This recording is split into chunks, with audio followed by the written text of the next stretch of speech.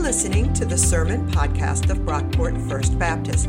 We are a progressive American Baptist congregation located about 20 minutes outside of Rochester, New York. To learn more about our church and support our ministries, please visit brockportfirstbaptist.org.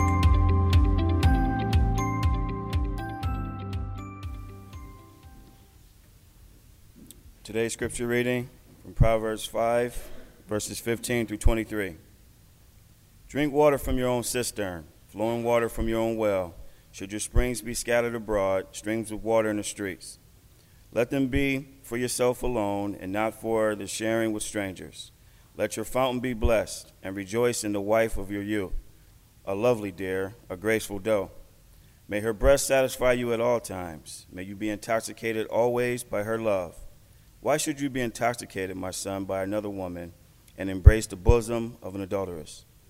For human ways are under the eyes of the Lord, and he examines all their paths.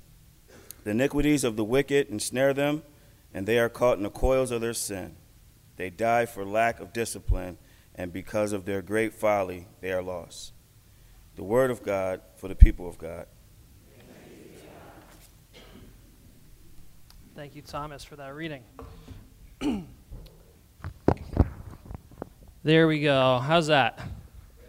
All right, we're going to see how well I can point a microphone directly at my mouth, since that's the only way this will work. This is going to be fun, you guys. So, I feel like I should lead off with a joke now that I'm holding this, but I won't. It's been a few weeks, you guys. Oh, no, this is like... Is this work? Okay, it is working. The top of this comes off. I don't know. It's been a few weeks. We had the kids' Christmas play last week, which was an absolute blast. That was so much fun, but no sermon. And then the week before that, Pastor Alicia preached. She did a fantastic job, by the way. Let's hear it for Pastor Alicia, even though she's not here. But that's 2 Sundays in a row that I didn't have to preach, which means that the last 2 weeks were the most productive weeks of my life. You would not believe how much you can get done when you don't have to write a speech. It's amazing. It's good to be back in the pulpit, though, and we've got a pretty fun one today, as you could tell by that reading. We're still in Proverbs. We've got 2 more weeks to go in this book, including today, so we're almost done. And we've been working through some of the big themes that come up over and over again in the book of Proverbs. In fact, we've looked at the 3 most common themes in Proverbs. A few weeks back, I talked about money, the wisdom of this book around wealth. Then a couple weeks ago, Pastor Alicia preached on wise words, wise speech, how we talk to each other and use our words. And today we're covering the 3rd most frequent topic in Proverbs, romantic love, loving wisely. The book of Proverbs has a lot to say about marriage, sex, relationships, fidelity, adultery, intimacy, way more than we can cover in a single sermon. But before we get into any of this, we've got to talk one more time about the patriarchy in this book. There's some things we need to say up front. We've talked about this some before, so this has come up. But especially when it comes to sex and relationships in the book of Proverbs, there's a lot of patriarchy in this book. There's no way around it. This is an old book. There's some stuff in here that is going to make us cringe. To show you all where I'm coming from on this, kind of where my heart's at, this is a picture of a Christmas card that I found online a couple weeks ago. It says, "All I want for Christmas is to smash the patriarchy," which is amazing. Way better than Season's Greetings, I think. I also found this Christmas sweater this past week that says, "Slay the patriarchy." How metal is that? By the way, anyone looking for a last-minute Christmas gift for me, I'm a men's size extra large. That's all I'm going to say. But so this is where I'm coming from. And if you are sensitive to sexist, chauvinistic, patriarchal type stuff, Proverbs can be a challenge. I've already heard from a number of you who are trying to read through this book, and you've expressed some concerns. Concerns over lines like this one. Let's just get into it. Proverbs 11:22. Like a gold ring in a pig's snout is a beautiful woman without sense. Like, what the heck, Solomon? Right? Like, not okay. We had guys' game night last night. A bunch of us get together once a month to play cards here at church. If one of the guys had started dropping lines like this, they would have been asked to leave, right? Like, that is not okay. Let me see. I'm going to tell you what I do when I encounter this kind of stuff in Proverbs personally. It might help. Full disclosure, it might not. But this is what I do. Whenever I come across a line like this, something that sounds sexist, patriarchal, backwards, I try switching the genders to see how it lands. Especially with something like Proverbs. You know, Proverbs are supposed to be these widely applicable bits of wisdom. So it should work either way. In this example, like a gold ring and a pig's snout is a beautiful man without sense. It still kind of works, doesn't it? It lands. You get the idea. I've known a number of beautiful men without sense. With a little diet and exercise, I hope to be one someday. Now we get the mic. No, but like I know a bunch of people who fit this description, male, female, and otherwise. They've got good looks, they're beautiful, but maybe not as much going on up here. That's what this is kind of getting at. Not a great way to go through life, just generally. You've also got a line like this one, Proverbs 21:9. Better to live on the edge of a roof than with a contentious husband in a large house. I already swapped the genders on this one. But you get the idea, right? Even on a snowy day like today, you'd rather sleep out on a roof than with, let's drop the gender, a contentious spouse in a large house. That's what I do to get around some of this patriarchal stuff in Proverbs. If that works for you, if that helps you make it through this book and still glean some of the wisdom, then outstanding. Go for it. Do it. If not, if you find yourself reading Proverbs and it's just too much, you find yourself being like, I cannot do this, that is okay. Maybe Proverbs is a book that you don't need to read at this point in your journey. Good news is there are 65 other books in the Bible to choose from, and none of them have anything problematic. No. Read the Gospels. I don't know. Let's talk about Proverbs and what it has to say about loving wisely. Is this still working? I'm coming through all right? Good. The passage Thomas read for us captures a lot of the big themes here. I remember a few months ago, I was prepping for this series, and I read through the book of Proverbs a couple times to kind of get in the zone. And I can remember distinctly the first time I read this passage in Proverbs 5. Drink water from your own cistern, flowing water from your own well.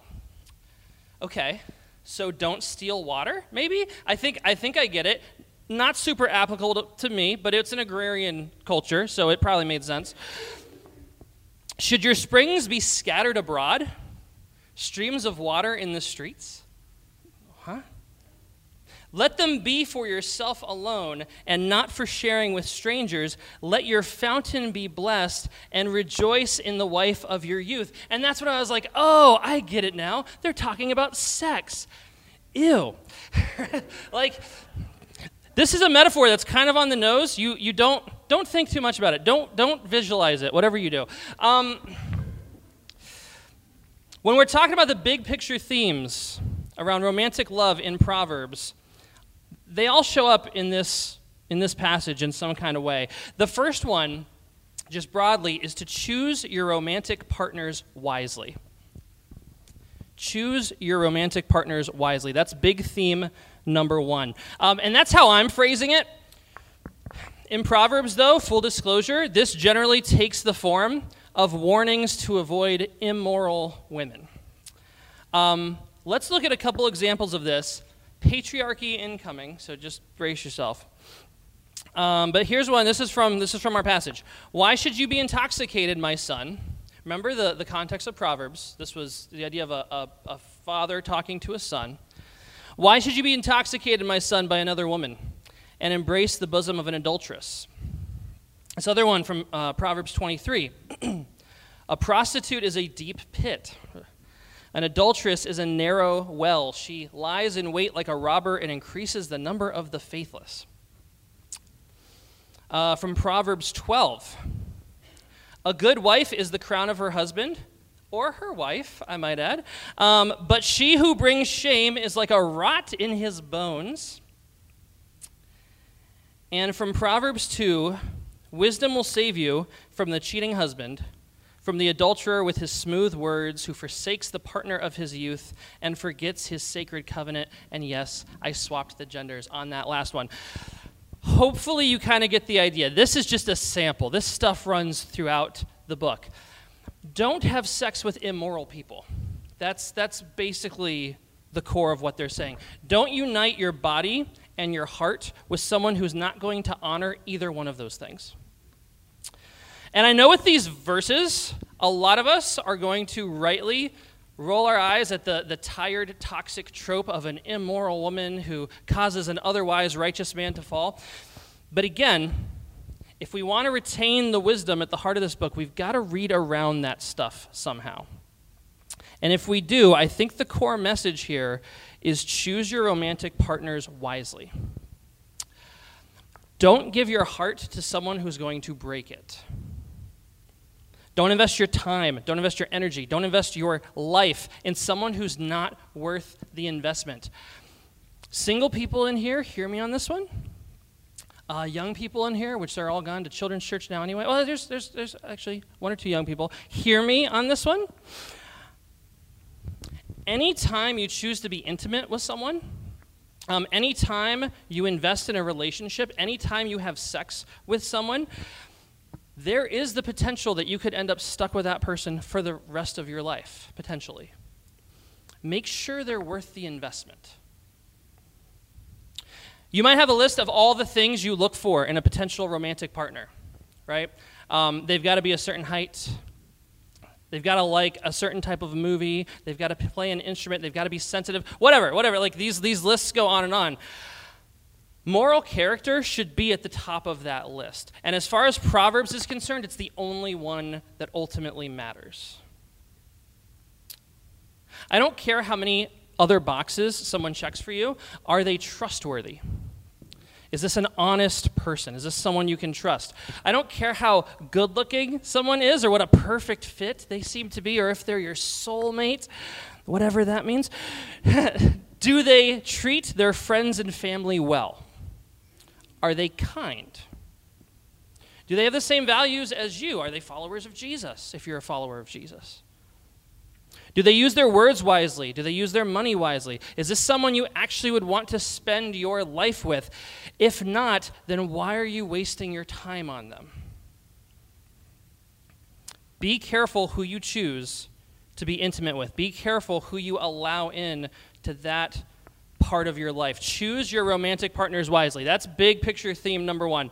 A second theme is to be faithful to your spouse. I'm going to return to our passage on this one, the passage from this morning. I warned Thomas about this one, actually. Rejoice in the wife of your youth, a lovely deer, a graceful doe. May her breast satisfy you at all times. May you be intoxicated always by her love.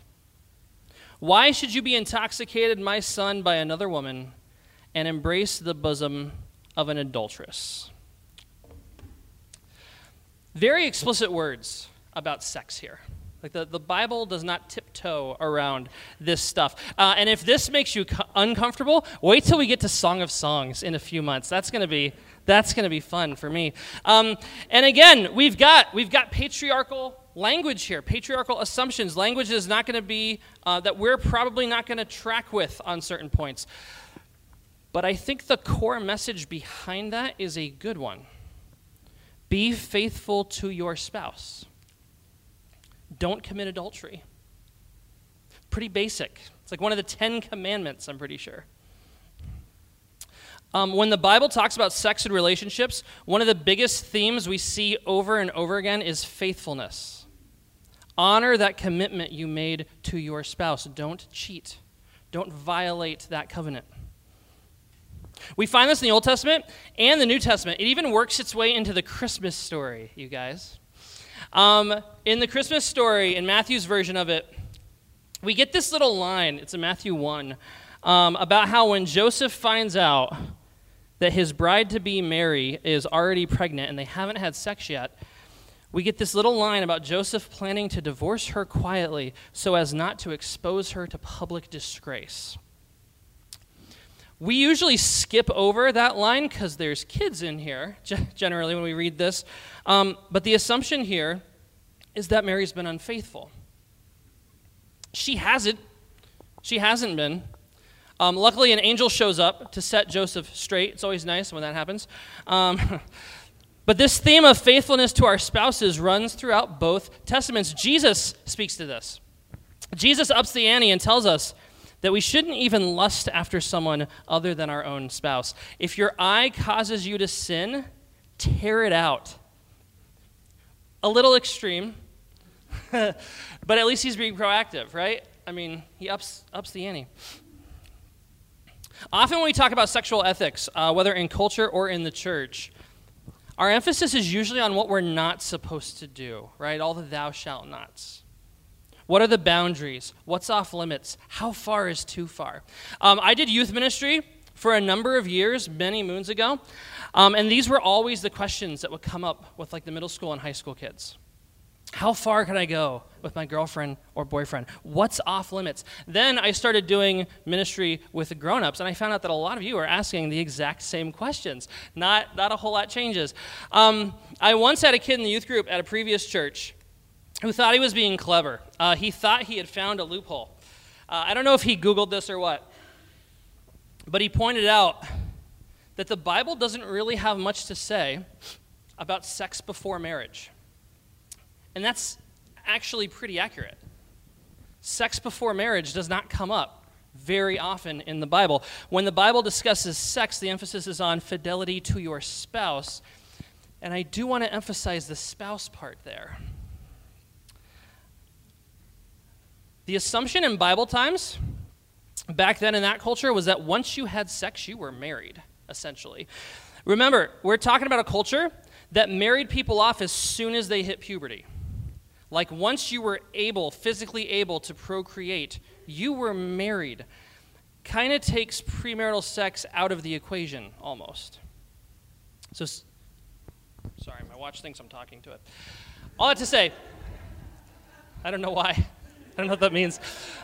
All that to say, sorry kids, no loophole. I think we often assume that there's only two options when it comes to sex and sexual ethics, two boxes you can be in. You either hold to a very, quote-unquote traditional sex ethic, which is usually super repressed, very patriarchal, abstinence only, heteronormative, right? It's either that or it's anything goes. Those are the two options we're often kind of presented with in our culture. Neither of those options are great options, in my opinion, because they both are based entirely on boundaries. What's all right? What's not all right? It's either off limits, like everything's off limits, or nothing is. What if instead of emphasizing all the stuff we don't believe in, all the things we're not supposed to do, what if we built a sex ethic around what we do believe in? Personally, I believe in marriage, big supporter of marriage. By most people's standards, I'm a prude. I'm a progressive prude, but I'm still a prude. I think sex belongs in marriage, personally. I think that's the context where sex is the safest. I think that's where it's the healthiest. I think that's where it can be the most satisfying. Not in all cases, but generally I think marriage is going to be a safer place for sex than the alternative. I experienced sex before marriage, and I gotta say, most of those memories are not great ones. The anxiety, the shame, confusion, risk, heartbreak, none of that was really worth it, if I'm honest. Not saying that marriage magically protects you from that, but in my experience, it offers more protection than the alternative. Part of the reason I'm such a strong advocate for marriage equality is because I believe in marriage. I believe in fidelity. I believe in commitment. I believe in love and mutuality. I believe in that promise made in the sight of God and these witnesses, right? A community, a family, a church that will come alongside a couple and support them in their love and in their lives. That's the ideal Scripture holds up, albeit imperfectly at times.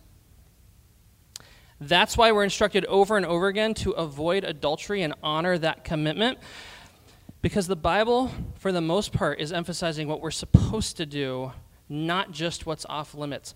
Be faithful to your spouse. That's the second big theme. We tracking so far? Okay. Third and final theme I want to highlight is that sex is a gift that's meant to be enjoyed. Remember that line from our reading a few minutes ago about being intoxicated by love? It's kind of beautiful poetry, enjoying your partner, enjoying each other. The Bible does not treat sex as a taboo. Proverbs wasn't written by Puritans. Sex is not something that is dirty or shameful. It's something, biblically speaking, that God created as a gift, as a way for two people to connect and enjoy each other. And the Bible celebrates that. It doesn't condemn it. There is a danger here of a certain patriarchal reading of these kind of passages, these passages that celebrate sex. I've heard horror stories from women at churches where they were told that it was their duty to fulfill every last sexual desire and fantasy of their husband based on these kind of verses. Let me just say that that is not what this text is saying, and that is not a healthy or a Christian sexual ethic. To be enjoyable, there has to be mutuality in the bedroom. There has to be respect. There has to be consent. Sex is a two-way exchange. If you're ever put in a situation where you feel coerced or pressured, if you're made to feel uncomfortable by your partner, run away from that situation as quickly as you can. That is not love. It's not God's design for sex, no matter what a pastor tells you. Sex in the context of a loving, committed marriage should be a source of joy and connection. You should be intoxicated by love. I love that imagery. That's the ideal Proverbs holds up. Anything short of that is just not worth the time. Before we close, I do want to say, I want to acknowledge, I think it's really important, especially in this conversation, that sex is not for everyone. Not every loving, romantic relationship needs sex. There are asexual people. There are widowed people. There are people for whom sex is not an option physically. There are those of us who are called to singleness and celibacy. If that's you, I want to make sure you leave here knowing that you are seen, that you are valued, and that you can still enjoy the gift of intimacy and connection without sex having to be part of the equation. Whether that looks like friendships, partnerships, asexual romantic relationships, whatever form that takes for you, all this wisdom about fidelity to our partners, about choosing a partner wisely, about loving wisely, all of that still applies. Intimacy is a gift from God. Maybe that's how we could put it.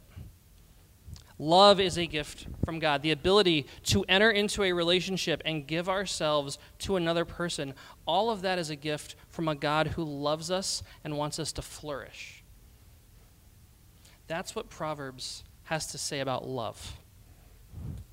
Love wisely. Let's pray.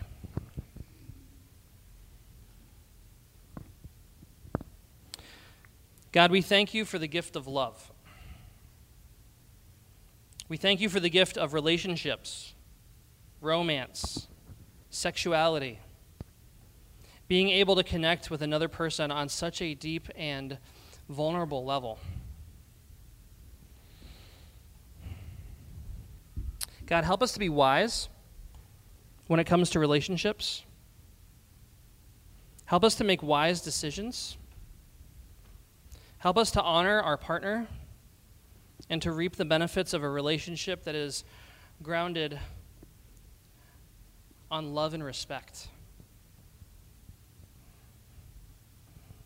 We lift up anyone in this room who is carrying trauma, shame,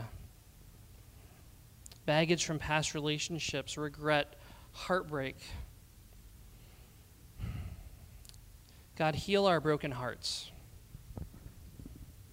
Restore our bodies. Surround us with love and care. And Lord, help us to connect with people who will love us like you do. We ask for all these things in Christ's name. Amen. Thanks for listening. If you enjoyed what you heard, please be sure to rate, review, and subscribe to this podcast on iTunes. You can connect with us on Facebook at Brockport First Baptist, on Twitter at BrockportFB, and on our website, brockportfirstbaptist.org. Our theme music was composed by Scott Holmes. This has been a production of Brockport First Baptist.